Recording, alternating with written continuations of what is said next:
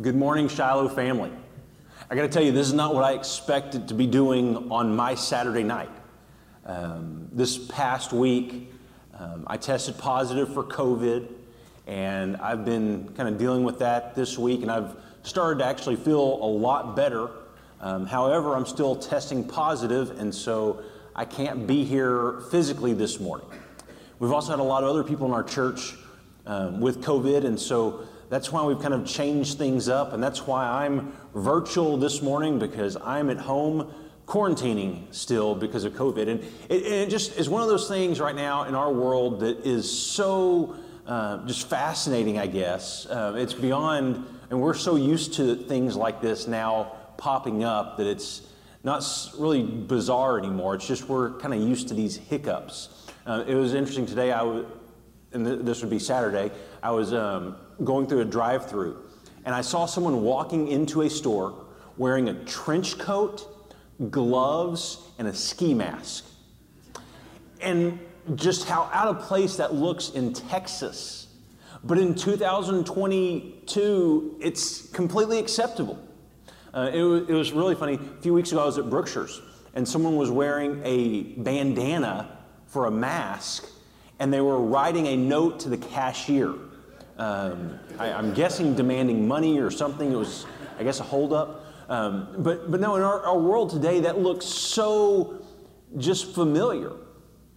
And if you think about it, the way my week started out, if you were to go back and look at my planner, I had no plans of this being a different Sunday than any other Sunday that's come before. I definitely didn't plan to drop what I was planning to preach today and record a Saturday night sermon that would be played on Sunday morning. That wasn't in my plans, but one of the things we've learned over the last couple of years is that we have to be extremely flexible. And maybe one of the biggest blessings in all of this is we have all become much more flexible. And I think it helps us to remember what the main thing is. Like we're not missing our time together as the people of God. It just looks different. But we're reminded that that is the thing that matters the most to us. And we've got to stay plugged in and focused on that. And so like I said, I'm going to kind of change directions for the sermon this morning. We've been in a series called Shiloh Road, and we're talking about our core values, but I want to kind of hit pause on that this week just because it's so different, and we're going to come back to that series next week. And I just want to share just a brief message from maybe one of my favorite people in all of Scripture, and it's a guy named Moses. And if you know the story of Moses, Moses starts out in Pharaoh's household. He kills this Egyptian, and he ends up fleeing for his life to a city called Midian. And he lives there basically for 40 years. And he's tending flocks on the backside of the desert when God suddenly speaks to him. And I want you to listen to just a few words from this text. This is in Exodus chapter 3. It says, "Now Moses was tending the flock of his father, was tending the flock of Jethro, his father-in-law, the priest of Midian. And he led the flock to the far side of the wilderness and came to Horeb, the mountain of God. There the angel of the Lord appeared to him in flames of fire from within a bush. Moses saw that though the bush was on fire, it did not burn up. So Moses thought, I will go over and see this strange sight, why the bush does not burn up." Now, there's several other versions of this. And I love the way, in here in the NIV it says, I will go over and see this strange sight. But I think it is the ESV. It says, I will turn aside to see this great sight. And it's that idea of you're going one direction and you turn aside. You go out of your way to go see what is going on, to see what's happening. Because in Egypt, Moses probably couldn't turn aside. Moses had a place, he had something to do. But here on the backside of the desert, in the outskirts of Midian, as he's tending a flock, he sees a strange sight. And because his life has nothing else that's really going on, he notices this for the first time. And maybe that's the true miracle of the story, is not that the bush would be on fire with the glory of God. Maybe the miracle is that Moses now has enough space in his life to be able to turn aside. There's a really fascinating ancient rabbinic commentary on this passage. And some of the rabbis say, perhaps the bush was on fire this past 40 years. But it's just now that Moses finally notices it. In other words, maybe this bush has been on fire the entire time Moses has been wandering through the wilderness. But now his life has slowed down to the pace that he could actually recognize it, that he could see it. Maybe this past couple of years have been one of those burning bush moments for us, where the pace of our life has been forced to slow down. The rhythms that we were so used to have been interrupted. That maybe we can see and hear the voice of God like never before, if we're willing to learn to listen. And what I've noticed in my life in the past couple of years is I've been forced to slow down. My tendency is to try to recreate those patterns of that fast-paced life, rather than take them as a cue, maybe to be more alert and aware of what's going on. You know, there's a phrase that in my life I've kind of learned to hate. I don't want to hear the mechanic tell me this. When your spouse or your wife is in labor and delivery, you don't want to hear the nurse say this. If you order something at a restaurant and the waiter says this, it's probably a bad sign. You don't want to hear it when you're waiting on a refund. You don't want to hear it when your marriage is in crisis or when you're trying to overcome an addiction. You don't want to hear it when you're trying to lose weight or when you're trying to forgive someone or maybe even forgive yourself. And the phrase is this: this may take a while.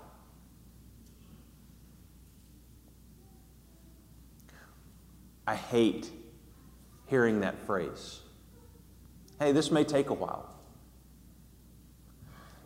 This may take a while to forgive yourself. This may take a while to get better. This may take a while to forgive them. This may take a while to be able to love again, to trust again, for someone to trust you. This may take a while. And for Moses, it takes 40 years tending a flock in the desert before God is going to call him out of that relative obscurity to lead the people of Israel. And I think there's a really powerful truth within that story, that God needs Moses to learn to lead himself before he can ever lead the people of Israel. Maybe that's one of the most important lessons we learn in the wilderness, is how to lead ourselves through it. Because you have to know that before you can lead your spouse, or to lead in your work, or to lead in your community, to lead your children. You've got to know how to lead yourself. And I think part of that for us as followers of Jesus is being able to slow down long enough to recognize and realize what God is doing around us. You know, when this whole pandemic started, I remember the very first Sunday we preached, and I was in the story of, oh man, if I can, and I'm not editing any of this, by the way. I'm just going to record it and you get what I get. I was in the story of Elijah and talking about the drought that lasted 3.5 years. And I was kind of joking around in the sermon. This is week 1.5 of this whole pandemic for us here at Shiloh. And I said, wouldn't it be funny? All right, I didn't say funny, I don't think. Wouldn't this be crazy if this pandemic lasted 3 years? I mean, can you imagine waiting 3 years? It doesn't seem so funny anymore. It doesn't seem so much of an impossibility. But my question is, in this time with so much uncertainty, with so much waiting, are you learning to hear the voice of God better? Are you learning to trust Him more and more in this process? Because we as people are so focused on a destination of where we're going. But I think the more wisdom I get, the older I get, I find that God spends so much time working in our detours. When we have to kind of deviate from the path that we were planning on. And I think the reason is because in those moments, we have to trust Him so much more than we did when we were so certain of where we were going. We're so unsure in these moments. And we have to truly walk by faith and not just by sight. We don't get to rely on what we've always done or what we've always known. And I think one of the most important principles, we say this a lot here at Shiloh, I think you'll probably get tired of hearing this at some point, but just to remind you that God will take you to places you have not chosen to go in order to produce in you what you are incapable of producing on your own. The Bible calls that grace. And I wonder if this past couple of years has been God's grace for the people of Shiloh, preparing us maybe for what comes next, helping us take some steps to trust Him and to follow Him even when we're not really sure what we're doing. I was in youth ministry for 10 years prior to coming here, and most of you know that. But we had gone on wilderness trek one year. And at this base camp we were out, there was this lake, and it was about probably 25 yards across. And there was, you got to think this water has just been coming off the mountain. It was, snow or ice just a day before. And now it's this little pond or lake. And there was this challenge that if you could swim across to the other side and back, that you got to write your name on a board. And, for a college, high school kid, and even a young adult, like that's a big deal. Like you want to be able to write your name on there that I did this. And I wasn't a great swimmer. I mean, I know I've told you my swimming stories before where I finished 7th and 8th place in the swim meets, but I decided I was going to go for this. And so I jump into the water, and it is so unbelievably cold. And it's just one of those things, like when it hits you, it just feels like pins and needles just poking all in your body. And so I start swimming, and like I am such a bad swimmer, and I'm so out of breath. I'm swimming across, I make it to the other side, and I stop, and my buddy goes, "All right, you ready to go?" And it's like, you had to turn around and you had to go back. There was no walking around. I mean, it was a long way to walk around, and so you had to swim back across. And so I'm like, all right, fine, I'll jump back. So I jump back in, and again, that water hits you. And I just took a huge breath, and my mouth fills up with water, and so I'm like half drowning and half swimming across this freezing pond, and I finally get back to the other side, and I had a buddy who was a Navy SEAL, and he was thinking like, I was this close to jumping in to pull you out. I thought you were going to drown. But anyway, I go write my name on the board, and I'm talking to one of my friends that night, and he said, well, how was that swim? And I thought about it, and I said, think that was one of the hardest things I've ever done in my life. And he looked at me and kind of just giggled a little bit. Now, at the time when I did this, I was probably 24 or 25 years old. I hadn't done a whole lot of hard things. And I asked him, why'd you laugh? And he says, one day, you'll have some experiences in your life that are way, way harder than this. You see, in that moment of some of the things I experienced, that, I guess, ranked right up there towards the top. Looking back right now in my life, I don't know if that would make the top 50 most difficult things I've done. But those moments along the way prepared me for things that would come next. They prepared me for some things that I would have to do later on that were going to be more difficult. Maybe right now, as we look at the challenges of our world, maybe God is preparing us for some things that are coming next. Opportunities that He wants to prepare us for. To prepare us to be ready to minister in these situations, in these circumstances. Maybe what He's calling us to in these difficult times is simply faithfulness. That Jesus, we're going to trust you, and we're going to follow you, no matter what comes.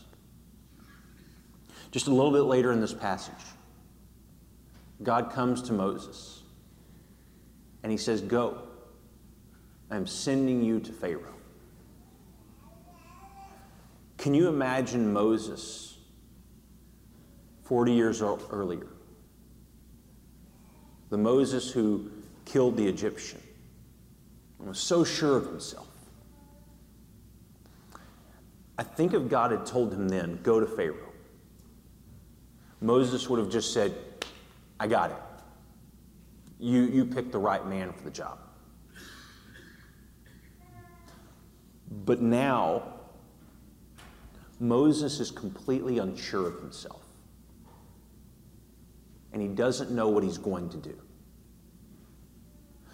But what he does learn to do is be completely reliant on God for everything. God, I can't speak.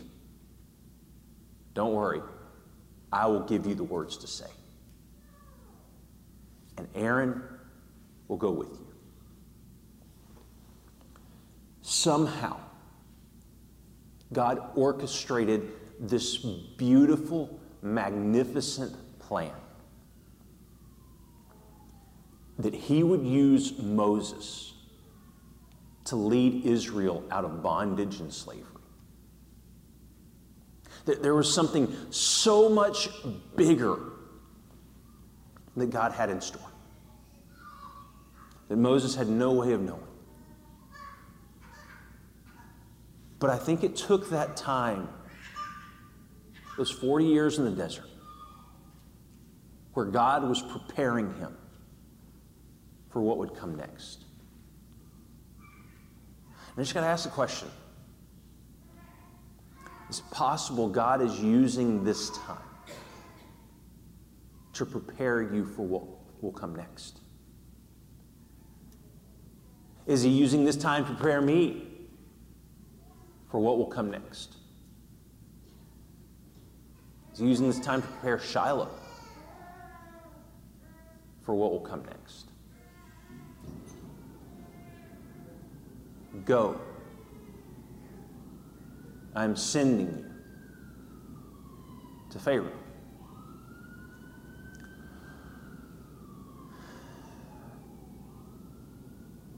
This time for all of us has been challenging. It's not what we planned or what we expected. But maybe it's in these moments that we get to see God at work in our life and learn to trust Him like never before. My hope and my prayer is that through all these days, you are seeking after God, and that you are seeking and listening to His voice and trying to follow the way of Jesus. Because I believe that is the one thing that still has the power to change the world. The power of Christ at work in our world.